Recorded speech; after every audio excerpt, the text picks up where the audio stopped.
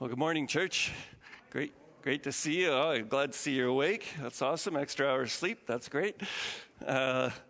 It's great to be here. It's great to hear you guys singing and worshiping God and saying to God, even when the oceans rise, even when all the problems come, I'm still going to trust in you, God.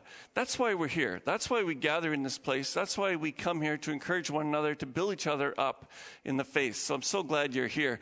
Sometimes in our lives, we dive into things without much preparation. I remember this one time I was out at Betty Hobbs' trailer, and we borrow their trailer once in a while, and she would just say, well, if you could just do this little job for me. And I'm like, yeah, that's the least I could do. We're using your trailer for the week. So one time she had me build this barbecue. Well, I whipped open the instruction manual, flipped through it real quickly, and then threw it aside and started building the barbecue. And I got this whole barbecue built, and I'm just trying to put one last part on. I think it was the lid or something. And one last part. And I couldn't get it on. And it's like, how are you supposed to do this? I'm looking at it. Finally, I had to go back to the instruction manual and open it up. And look, how is this done? I couldn't find it. It wasn't at the end where I expected it to be. And I looked through it, and oh, there it is on page 1. Oh, shoot. I missed that step. Oh, man. I had to take the whole thing apart just to put that one piece back in. Sometimes we miss prerequisites in our lives. And you know what? One of the things I've noticed that whenever I preach, I need the prerequisite of prayer. And I missed that just now. So let's pray. Father, dedicating a sermon, a time of listening to you, is a prerequisite for hearing your voice. And so, Lord, we just ask this morning that you would, in fact, come into this place and touch our hearts, awaken our minds to the truths of your word, so that we could have a fresh encounter with the living God because we were in church this morning. Lord, I pray that you would be here, and that it wouldn't be just a prerequisite, something that, we can do without the prayer. But Lord, this prayer brings power. And so we ask, Lord, that your power will be present with us this morning. I pray that you would anoint me as I speak your word. I pray that I would be able to speak it in truth and in the power of the Holy Spirit. Lord, there's nothing that I can do to make that happen but ask you for it. And so, Lord, I ask that you would empower me afresh with the power of the Holy Spirit. For we ask this in Jesus' name. Amen. Prerequisites are amazing things. There's something that has to be done before you get into something else. And, when I was going to college, university, I was taking an engineering course, and I looked at the thing that tells you what courses you're supposed to take, and someone said, well, this is first year engineering, so you got to take sciences and English. These are the things that you have to do. And so I looked down and I went, okay, I'll take English, chemistry, calculus, physics, biology. That's a bit of a heavy load, but I just breezed through high school, so how bad could it be, right? And I noticed that there was this little column after all the courses, and it said prerequisites. And it says, strongly suggest that you have, grade 11 and 12 for chemistry, and for calculus, grade 11 and 12 math, and for English, same thing, and all the different ones. And I went, yeah, okay, well, I got most of them, just biology. I never took biology. Never had a single biology course in my life. And it'll be okay. How bad can it be? I'm a smart guy. I'll just do a little extra studying. I'll catch up. It won't be a problem. So I'll never forget my first biology class. I step into the room, sit down in my class, and the teacher starts talking. And it may as well have been Greek to me. I had no idea what she was talking about, no clue. And so I studied, I looked through the textbook, and I had no idea what the textbook was talking about. And I went, and my poor lab partner, I had a guy who didn't know what was going on for his lab partner. And I got to the final exam, and, I answered every question in the final exam. But I answered it by kind of rewriting the question. and making it sound like I knew what I was talking about, trying to as best I could. I was there for like, Alan's nodding and said, "Oh yeah, I do that too." Had no idea what I was talking. Well, the teacher was not fooled, and I got an F on that course. It was a prerequisite, and I missed it. I just didn't do it. And church, when we go into ministry, sometimes we forget an absolutely vital part of going into ministry. And I don't care what the ministry is. It could be mowing the lawn or teaching thousands of people from a pulpit. It doesn't really matter what the ministry is. There is prerequisites for ministry, whatever kind of ministry it might be. And it's vital that we have them. And so I'd like you to turn in your Bibles to Acts chapter 6. We're going through the book of Acts. And we're going to look at chapter 6, the first 7 verses right now. And I'm going to read all of it eventually through the sermon, but I'm just going to kind of read it bit by bit. Acts chapter 7. And in here, we're going to find some vital prerequisites for ministry. Well, the passage starts out with, in those days, the number of disciples was increasing. So it's kind of cool. Right off the bat, Luke says about this church that this church was growing. There was healthy church growth here. This was a healthy church. It's the first church. It's the church in Jerusalem. It was run by 12 apostles. I mean, what could go wrong? I mean, this is a great church. And they were, God would show up. I mean, 2 weeks ago we talked about how God showed up and brought judgment on people who were lying to the Holy Spirit. And then last week, Joshua talked about how the apostles went out and they were healing people. In fact, Peter's shadow would just cross over people and they'd be healed. And, they got thrown in prison and the word of God was, and an angel released them. The word of God was spreading and the church, it was an amazing church. Wouldn't you have liked to have been there? Yeah, I often thought, man, that would be really cool to be part of that first church. It was an awesome church.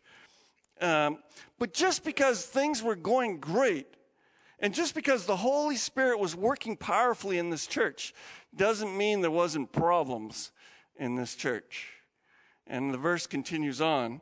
Church is growing, and the number of disciples was increasing, and the Hellenistic Jews among them complained against the Hebraic Jews because their widows were being overlooked in the daily distribution of food. I am so glad that this verse is in the Bible. You know why I'm glad this verse is in the Bible? Because it makes me feel like, oh, phew, the Holy Spirit hasn't left our church every time someone complains about something. Because it happens a lot. And I'm just like, phew, I'm glad the first church had to deal with issues and problems. And there were people complaining about these other people. And, oh, man, what was going on? And, people make mistakes. And it doesn't mean just because there's problems in the church that the Holy Spirit isn't there. Praise God for that. It doesn't mean that God has left the building. No. It just means that you got to work on something. And God has called leaders to lead and people to be kind to one another and do all these things. And here was a church with a problem. And what was the problem here? What is this, Hellenistic Jews and Hebraic Jews? What is that all about? Well, basically what it's about is that right at this point, there were only basically Jews in the church. Because even on the day of Pentecost, even though people were from all over the place, they were all Jewish people there to celebrate the Passover. And so when they came to Jerusalem, all these different Jewish people from all over the world, they're called Hellenistic Jews. In other words, or sometimes they're called Grecian Jews. It's because they were completely submerged in Grecian culture. They weren't in Jerusalem. They were from outside of Jerusalem. They lived there all their lives probably. And they started just doing things the way everyone around them does.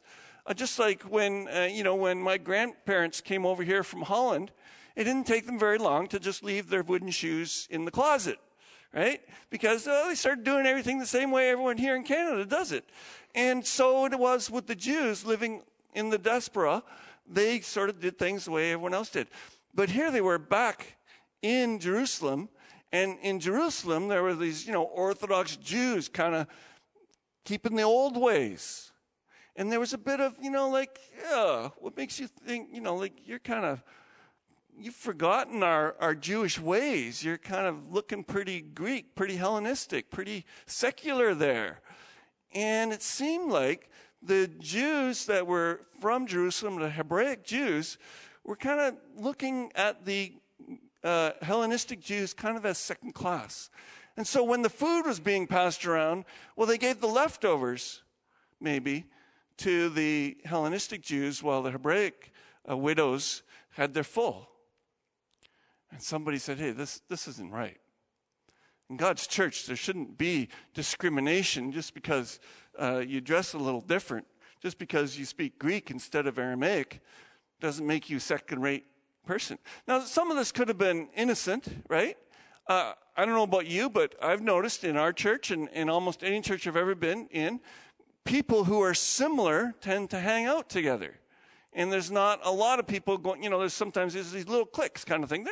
They're not evil in and of themselves, because people feel comfortable with this kind of people, similar to themselves, and the same over here. But the problem is when it starts becoming where some people aren't being looked after just because of who they are.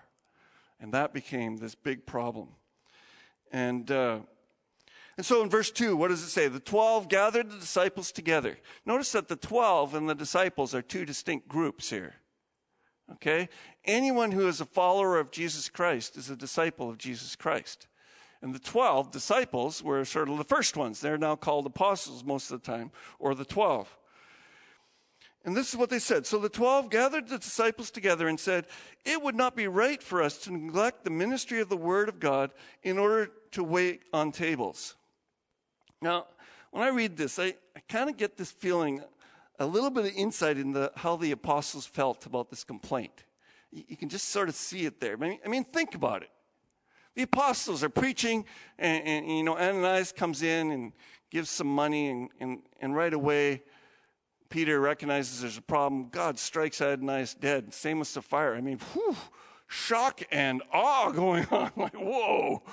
And then they're out, they're preaching, they're healing people, and people are waiting for their shadow to cross over them, and wow, they're getting healed. People are getting healed right, left, and center, and then they're put into prison, and an angel comes and opens the door and says, hey guys, come on out and go back to the temple and preach the word. And so they go back to the temple, and there they get arrested again. I mean, this is amazing. And they're arrested, and they have this chance to speak the word of God to the Sanhedrin and share the gospel powerfully. And the Sanhedrin doesn't care, and they flog them. I mean, their backs are all ripped open and shredded, and then they get back to their church, and they're not being nice to me. And I just get the feeling that these apostles are like, oh, give me a break. I mean, really? You can't figure this out yourself. And so then it says, we're going to stop ministering the word to wait on tables. It's almost like it's derogatory. It's just like, really? Come on. I don't know if that's really the case, but that's just the feeling I get. And sorry, maybe it's just me, because sometimes that's the feeling I have. God is moving, and then somebody has this little concern. And so sometimes, I don't know, it doesn't say that they rolled their eyes, but I almost get that feeling. But then they came up with a solution, didn't they? They had a great solution. And I think that happens to a lot of people. We hear a complaint, and we're like, oh, come on. And then we go, you know what? No, this is a legit complaint. This is legit. We need to do something about that. And that's what the apostles did. They went, yeah, okay, this is legit. And but we're kind of busy, We're raising sick people, and we're preaching the gospel. And man, we're only 12 of us. We can't do everything. And so, they were called to preach. It's not like this passage, they're just like, oh, come on. We got better things to do. They're not being, holier than thou. They were called by Jesus Christ himself to take the gospel to the whole world. So it was vital that this work continued on. But it was also vital that discrimination wasn't allowed to fester in the church. Last week I was challenged. Pastor, you're so busy with the building project, sometimes you forget to minister to the church. And I had to go home and think about that. And yeah, I need to make sure that I keep the priority of preaching and teaching and counseling and leading people high. That needs to be number one. And sometimes, I get distracted.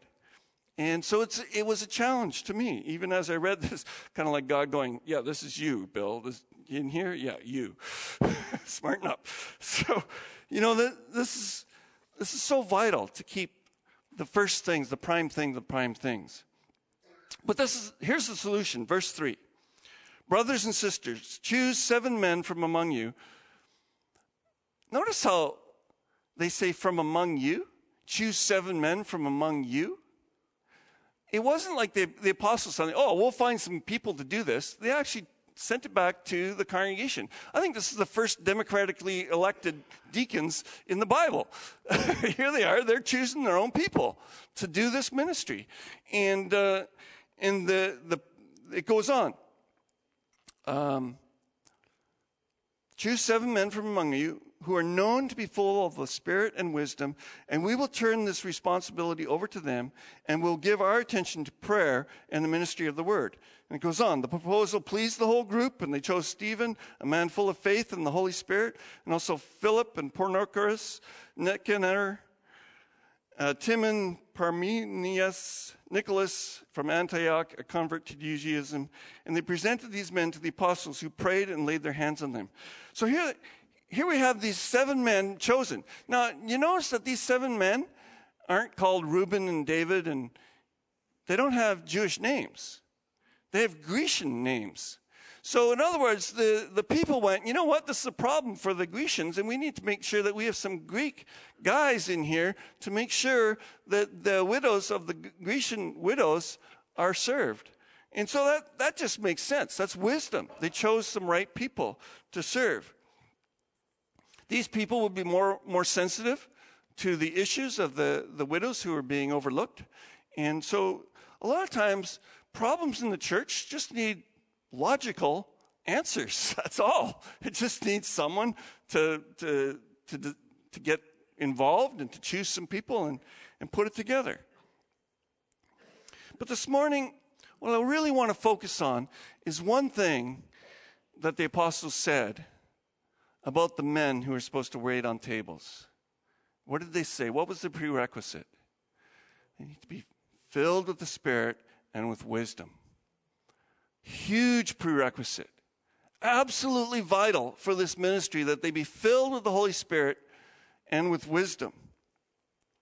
Now, when you hear that, doesn't it sound a little bit odd to you that the apostles would require that these men be filled with the Holy Spirit and with wisdom? I mean, if they were being called to go on a missions trip, okay, for sure. Make sure they're Spirit-filled and men of wisdom. Or if they were being called to preach or lead a Sunday school class or do a small group ministry or something, that required theological astuteness, then of course, need to be filled with the Holy Spirit.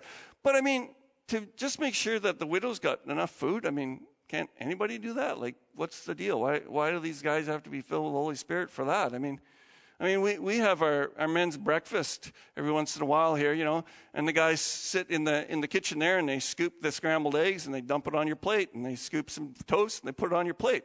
Everybody gets the same amount. Doesn't matter if you're the pastor and smile a lot. They still go, after, get out of here.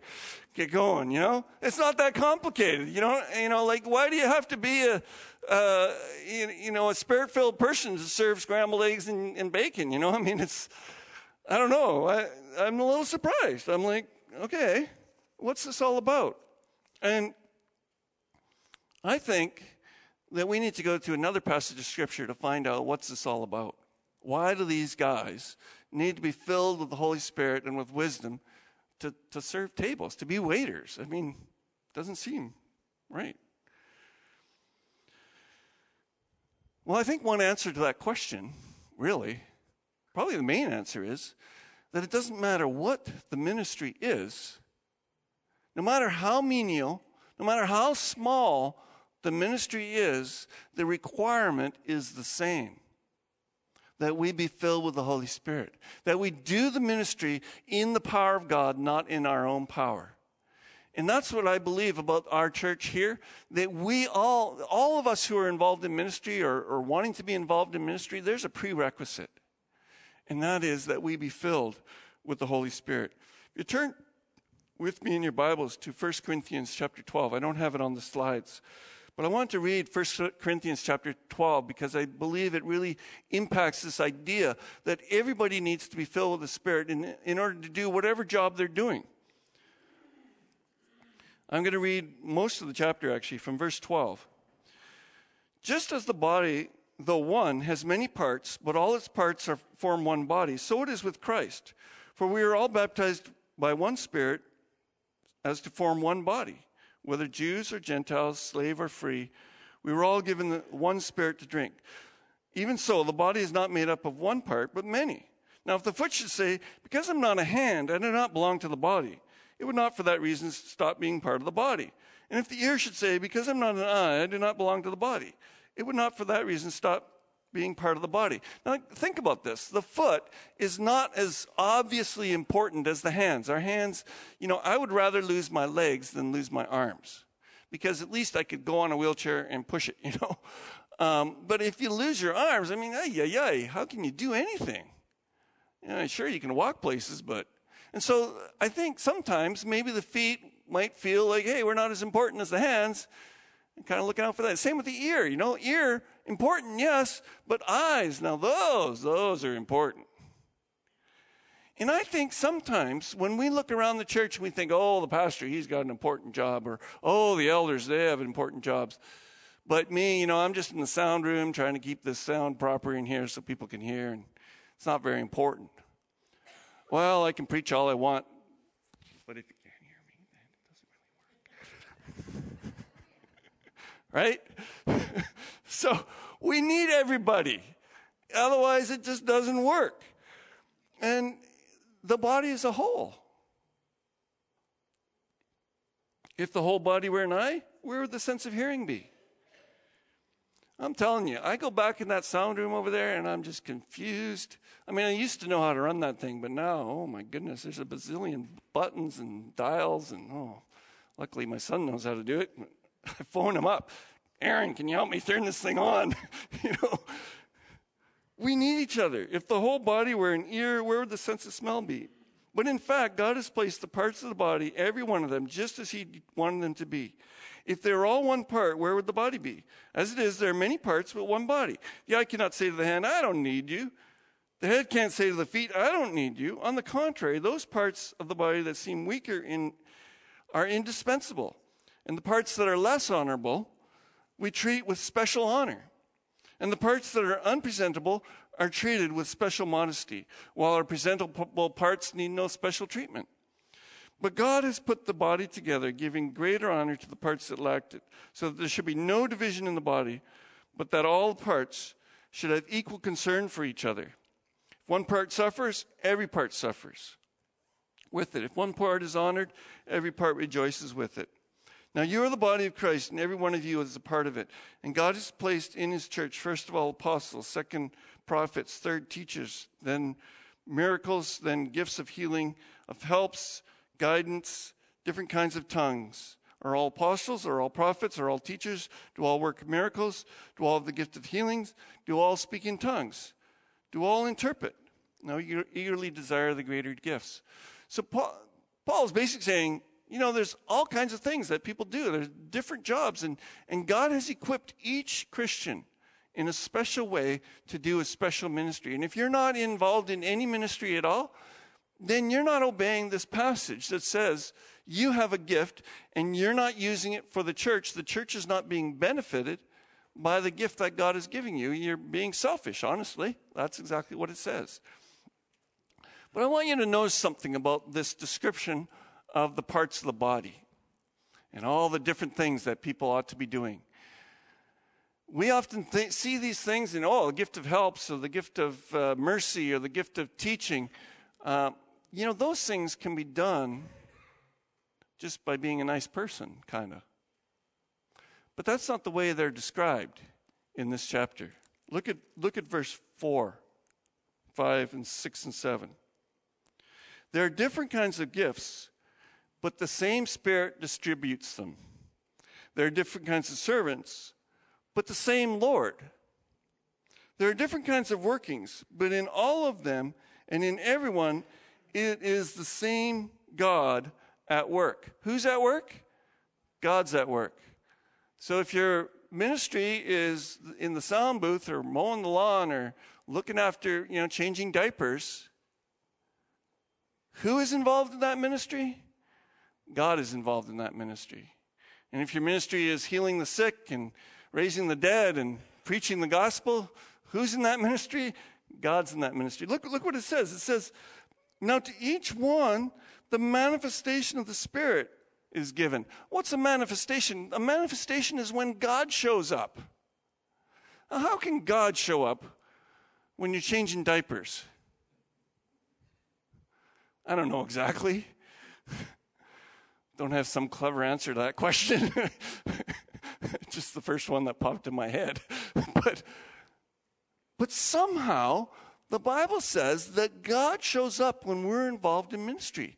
And maybe it's because we don't mind getting our hands dirty for the kingdom of God. The early church was noted for the way they loved sick people. Even though they would get sick, they still cared for people. When no one else would be near the sick people, the church came in and ministered to them. The ministry of the Holy Spirit is powerful. When we see people giving of themselves beyond what is reasonable, we start going, that must be the work of the Holy Spirit. And so I don't know how God is manifested in all these different works, but I believe that without his manifestation, without him doing the ministry, it's really not a powerful ministry. It really doesn't have effect on people. It really doesn't change lives. But when God is involved in that ministry, it can change lives.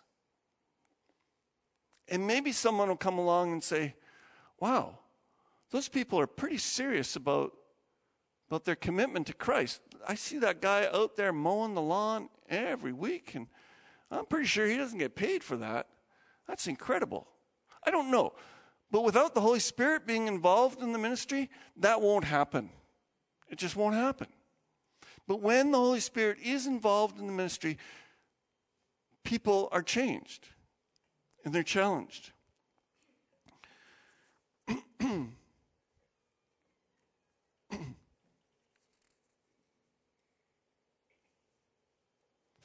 Well, I want to go back to our passage in Acts.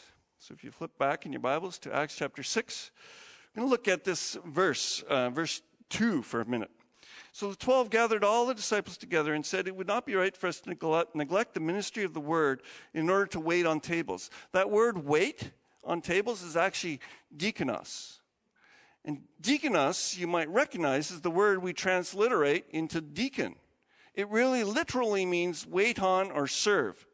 And Jesus Christ's kingdom is filled with servants. And in fact, servants are the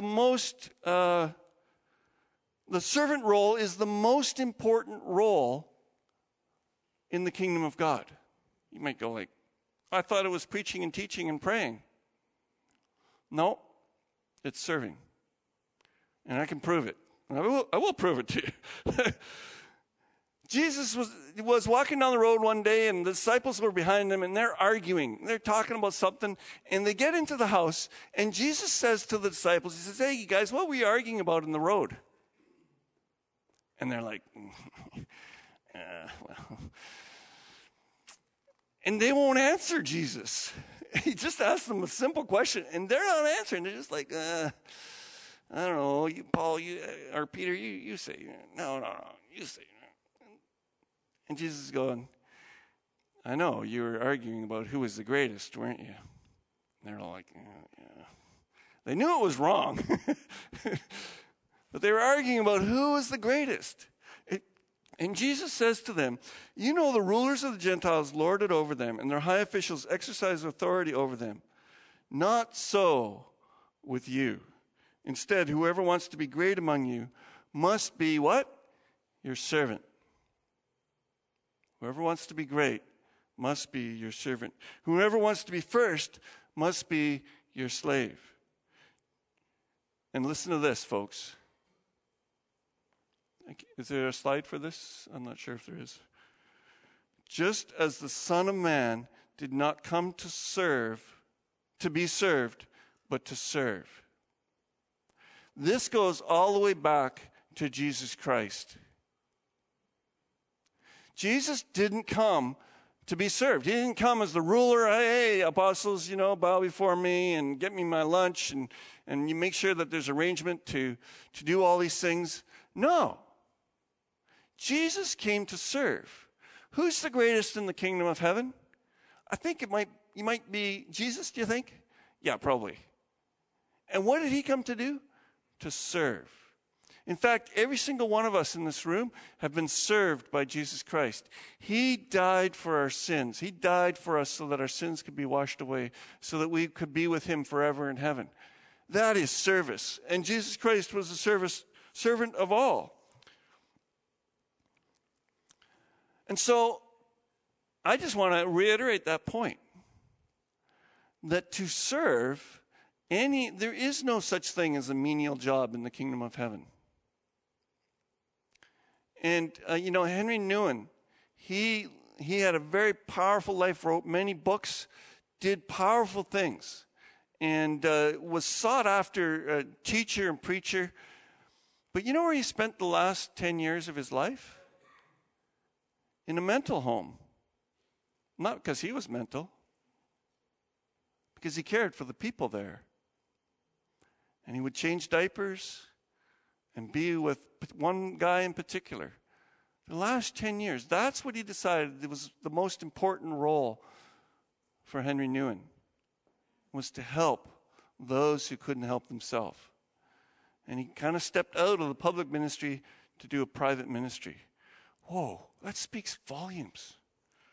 Absolutely volumes. And now look at verse 7. We haven't read this verse yet. Can we get it up on the screen, please? Verse 7. So the word of God spread, and the number of disciples in Jerusalem increased rapidly, and a large number of priests became obedient to the faith. Hold it a sec. In the previous chapter, they were,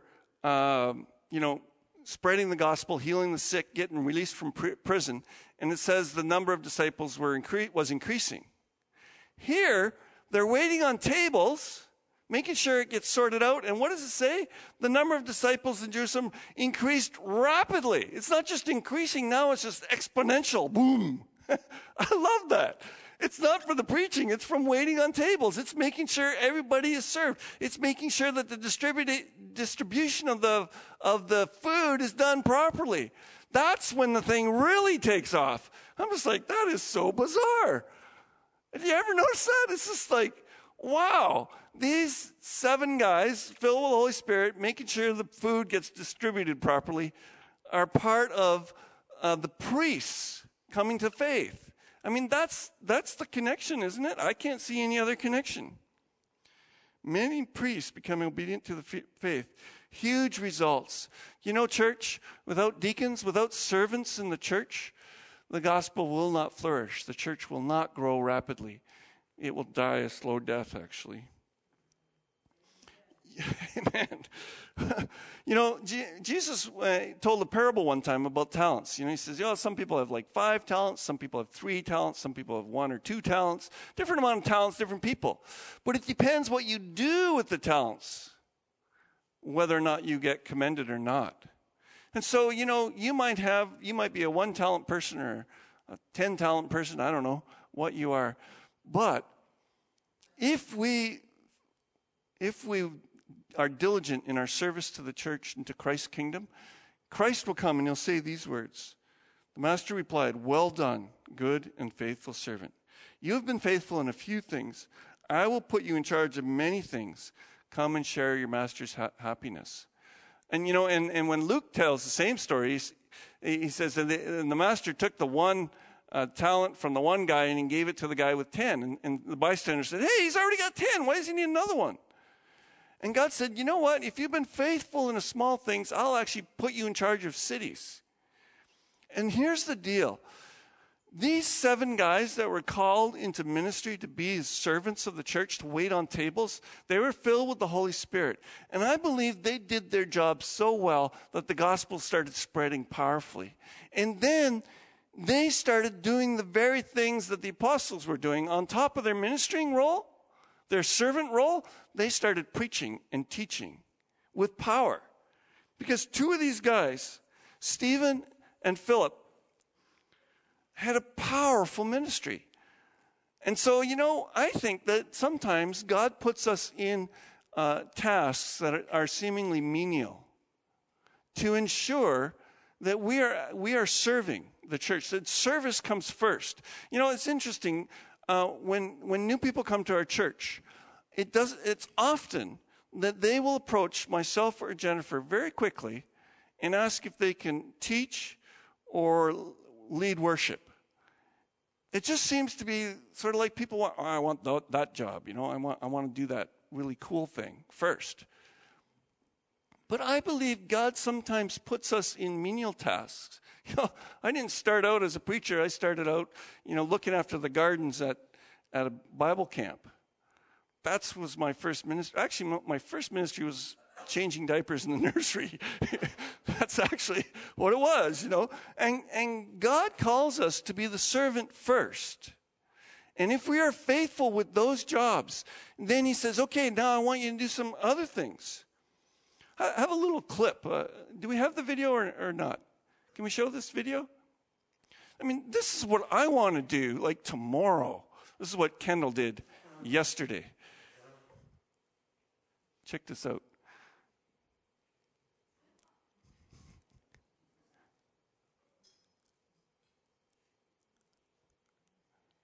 Now that's fun. Thanks. That's good.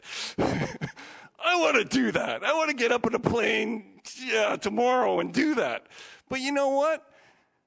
That's not where Kendall started. He was doing aerobatics yesterday, and I'm so jealous. And I said, can I come? And he says, there's no room in the plane, Dad. Get away. It looks fun. Where's Jerry? You into it, Jerry? Oh, yeah. He's like, I don't know, going upside down, I don't know. But you know what? You don't start there. Kendall has been working for a year and a bit on his pilots. He's got his pilot's license. Now he went up for 1 aerobatic class. Had a blast. Got a little queasy feeling. After a few more rolls and loops and stuff, he's kind of feeling, that's quite a bit. But we don't start there. That's sort of like the cool, flashy thing. But you don't start first thing, I'm going to do a barrel roll in an airplane. No. Learn how to fly it first. Learn how to land it first. So, what is this prerequisite we've been talking about? What is this thing that we need? Like all these men saying, they got to be filled with the Holy Spirit and with wisdom. What is that? How do I get that? How do I attain that prerequisite? Well, sometimes people get a little bit confused about what is the Holy Spirit and what is the filling of the Holy Spirit. And one of the things that the Bible makes abundantly clear, particularly in Romans chapter 8, verse 9, where it says that anyone who does not have the Spirit of Christ are not part of Christ, do not belong to Christ. The fact is that every Christian, when they accept Christ as their Savior, they are what's called born again. And remember how Jesus describes it? They're born of the Spirit. So they receive the Spirit of God inside them when they become a believer. But you know what? It's obvious from this passage that not all the people in the church, not this passage, the passage we're in Acts, the one we're looking at, that not all the people in the church were filled with the Holy Spirit, isn't it? Because otherwise they wouldn't have to look for the 7. There's 5,000 people, but it's clear that the apostles are saying, but only a group of them are filled with the Holy Spirit and with wisdom. There's lots who aren't qualified to do ministry. So what is this filling? What does it mean to be filled or baptized with the Holy Spirit? Well, Jesus said it was so important that you get baptized or filled with the Holy Spirit that he told the disciples not to go off preaching. First he gave them the command, go preach the gospel to all nations. But then a few days later, He says, oh, by the way, wait in Jerusalem. Wait until the Holy Spirit comes on you, because then you'll be ready to be my witnesses in Jerusalem and Judea and Samaria and to the other parts of the world. It's only after you receive the filling of the Holy Spirit that will you be ready to do ministry. And so how come they weren't all filled with the Holy Spirit? You know, in Acts chapter 2, verse 4, it says that they were all filled with the Holy Spirit. In Acts chapter 4, the last verse 31, after they had prayed, you know, they had experienced some persecution, and they prayed. And then the Bible says that after they prayed, the place was shaken and they were all filled with the Holy Spirit. So why weren't they all filled with the Holy Spirit by chapter 6? And really, it's a bit of a mystery as you go through the book of Acts to figure out, how is this Holy Spirit thing working? He comes into people, he indwells in them, but it doesn't seem like they're fully filled with the Holy Spirit unless God seems to do an outpouring of his Spirit at special times for special things and on special people. It seems it's really hard to figure it all out. So what I've done is, because the whole sermon isn't on the filling of the Holy Spirit, so I've cheated and I've just gone shortcutted right to our statement of faith. We've done a lot of the work on what does it mean in the book of Acts, and the Alliance has distilled it to this statement of faith. It's article number 7. Christian living. It is the will of God that in union with Christ, each believer should be sanctified thoroughly, whereby being separated from sin in the world and fully dedicated to God, receiving power for holy living and sacrificial and effective service towards the completion of Christ's commission. This is accomplished through being filled with the Holy Spirit, which is both a distinct event and a progressive experience in the life of the believer. So basically what it's saying is there's two things that the filling of the Holy Spirit does. It gives you power to live a holy life. It gives you power to say no to sin, especially those habitual sins that nag us. We only have the power to say no to those things when we're filled with the Holy Spirit. So if you don't have the power to say no to those things, chances are you're not filled with the Holy Spirit the way God wants you to be filled with the Holy Spirit. And then the other thing is, what does it say? Where does it say it?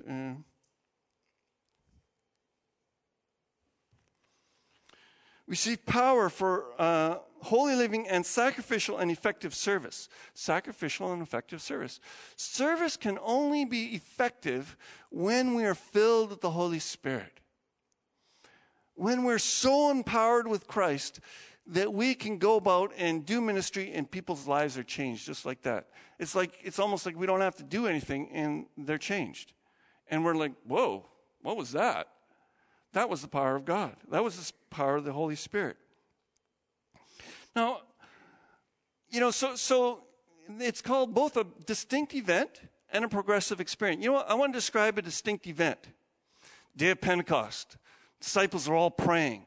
And all of a sudden, this rushing, roaring sound and tongues of fire, and boom, they're all filled with the Holy Spirit and they're preaching away. That's a distinct event. That was, whoa, boom. The prayer meeting shaking and them all being filled with the Holy Spirit. That was a distinct event, like boom. They were all filled with the Holy Spirit and went about preaching the word boldly. It creates instant change, instant power. It's exciting. But now I want to show you the progressive experience, because I've often been told the filling of the Holy Spirit, we leak. It's like a bucket and it's got a hole in it and it just sort of dribbles out and slowly the filling drains away. I don't know if that's a good illustration or not, but when I look at my life, yeah, that makes sense. Because of these other verses, the progressive experience. Check out Galatians 5, verse 25. Since we live by the Spirit, let us keep in step with the Spirit. Now, the filling of the Spirit is God's work, right? We don't fill ourselves with the Spirit. God does that. But what does this verse say? It kind of puts it in our court, doesn't it? that we need to keep up with the Spirit. We need to keep seeking and longing for the filling of the Spirit. And then there's Ephesians chapter 5, verse 18. Do not get drunk on wine, which leads to debauchery. Instead, be filled with the Holy Spirit. Well, there's no real way. It doesn't really say, well, this is how you get filled. But the emphasis is on us, that we need to seek it. There's something that we need to do to maintain the filling of the Spirit. So when these 7 guys were chosen, they were chosen because they were able to maintain that filling of the Spirit on a regular basis and an ongoing basis. And that's why they were chosen. Not because they had some fantastic experience 20 years ago. No, because right now, they are men known to be filled with the Holy Spirit and wisdom. It's not something that had happened a long time ago, drained out, and now, well, they said they had this big experience, but don't see much fruit here. You see, God desires a relationship with us, one-on-one, that is alive and moving and active, and it's happening right now. It's not. We can't live on the filling of the Spirit that happened when we were a teenager or when we were a kid. We need that action every day, all the time. Charles Finney. Well, if you look down through the ages, you have these men of God who were filled with the Holy Spirit, lived powerful lives. And they wrote things about the filling of the Holy Spirit. And Charles Finney was one of these men. This is what he wrote. God gave him mighty infillings of the Holy Spirit that went through me, it seemed, my body and soul. I immediately found myself endued with such power from on high that a few words dropped here and there to individuals were the means of their immediate conversion. My words seemed to be fastened like barbed arrows in the souls of men, and they cut like a sword, and they broke the heart like a hammer. Multitudes can attest to this. But he goes on. Later on, he says, sometimes I would find myself in a great measure empty of this power. I would go and visit and find that I had made no saving impression. I would exhort and pray, same results. I would then set apart a day for private fasting and prayer. And after humbling myself and crying out for help, the power would return upon me with all its freshness. And this has been the experience of my life. Amen. Amen. How I long for that. As I was studying for this, I came across a pastor who said 95% of what is done in evangelical churches can be done without the Holy Spirit. Oh, I pray that that's not true. But programs and running soundboards and doing all this stuff, yeah, it can be done without the Holy Spirit. It can even be done well. It can look well. But no fruit. No lasting fruit. Paul says, my preaching and my teaching were not with wise and pervasive words, but with a demonstration of the Spirit's power, so that your faith might not rest on human wisdom, but on God's power. I remember when I went to Egypt, and I had prayed a lot before going. A lot of people were praying for me when I went to Egypt. And I had taken along 3 or 4 sermons. And I get there, and there's no time for studying sermons when I got there. Remember? We're just, and I thought, maybe I'll preach once or twice down there. I'll choose between these sermons, depending on the occasion. Well, after about 3 days, all my sermons were gone. Because they were having me preach day and night, it seemed. Like every day I was preaching and teaching somewhere, and after a while, I was like, and then it was like, I need to rely on the Holy Spirit. And, God just came through in spades. And I'll never forget one meeting where, God just showed up. I don't know, there was hundreds of people there.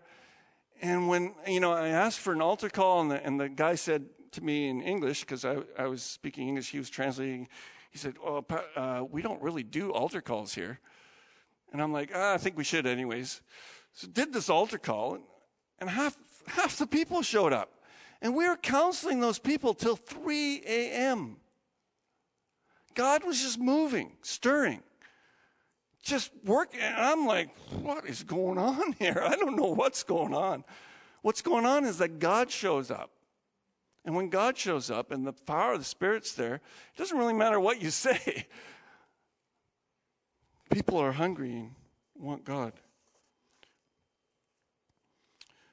Moody was going to England, and an elderly pastor protested, "Why do we need this Moody? He's uneducated, inexperienced. Who does he think he is anyway? Does he think he has a monopoly on the Holy Spirit?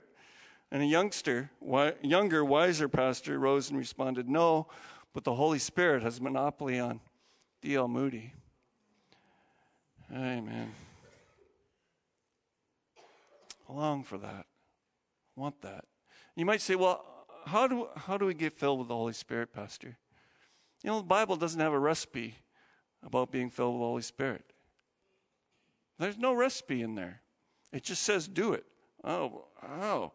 The thing is, you know, have you ever explained to someone how to be in love with someone else? There's really no recipe for being in love with someone. It's really hard to write that out. Well, first, you know, you say this to her, you say kind words, you know, and then you hug her. You can't do that. And I think there's no recipe for the filling of the Spirit in the Bible for a reason.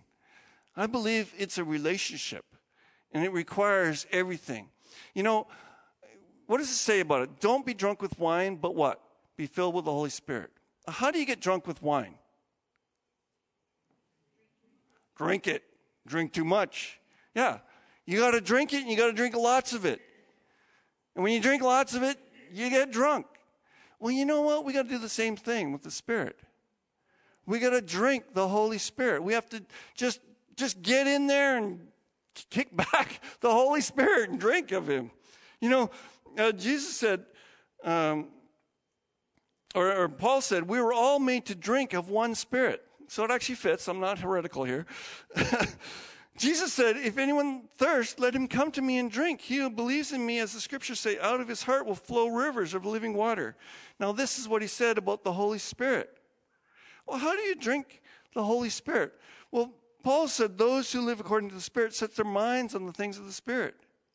We drink the Spirit by setting our minds on the spiritual things, by looking, seeking, desiring God, going off in quiet times of prayer.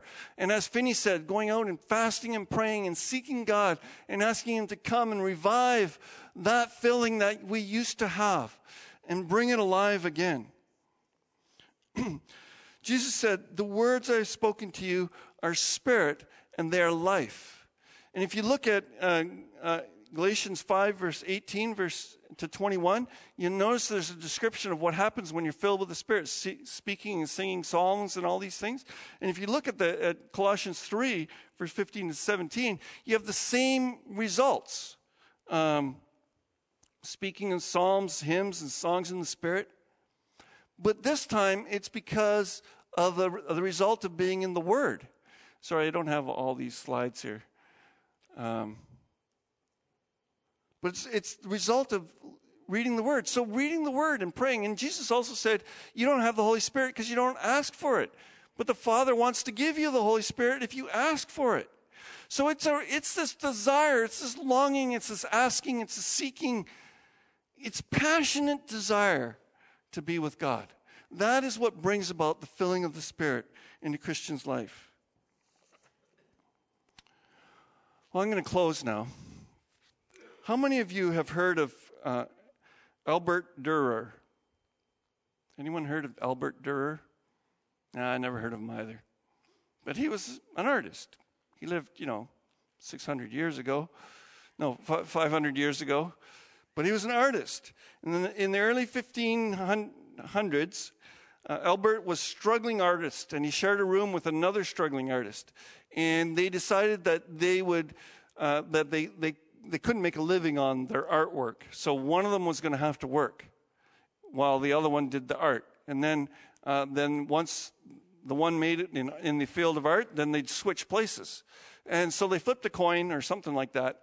And Albert got to be the artist. And he became reasonably well known. And it came time where, okay, now our deal is that you're going to be the artist now. But his friend, by that time, his hands had been worked very hard. And the story goes that he couldn't be an artist anymore because of all the labor that he had done. His hands were quite gnarled. And one day when Albert was making a portrait, a painting, he heard a noise in the other room, and he went and he saw his friend, and his friend was praying at the table over some bread and wine. And Albert looked at it and he said, "Oh, just hold that a sec." And he started drawing it. And this is what he came up with. Ever seen that before? Yeah. You know, none of you knew who Albert Dürer was. We all recognized what his painting. And his painting was the hand of the laborer. That's what he painted. You know, how many elders do you know from the New Testament? But I know some deacons. Heard of 7 of them today. You know, we might think that the flashy important thing is for us to preach and teach, but really the important thing for us is to be close to God. That will bring lasting results that people will remember. Not some fantastic ministry, some ministry opportunity that's so great. That's not what's going to make it. That's not going to cut it in God's books. But were we faithful to God to be filled with the Holy Spirit so that our ministry came out of a life of prayer and seeking God? I'm telling you, folks, when I preach messages like this, I'm convicted. And I want what Finney talked about.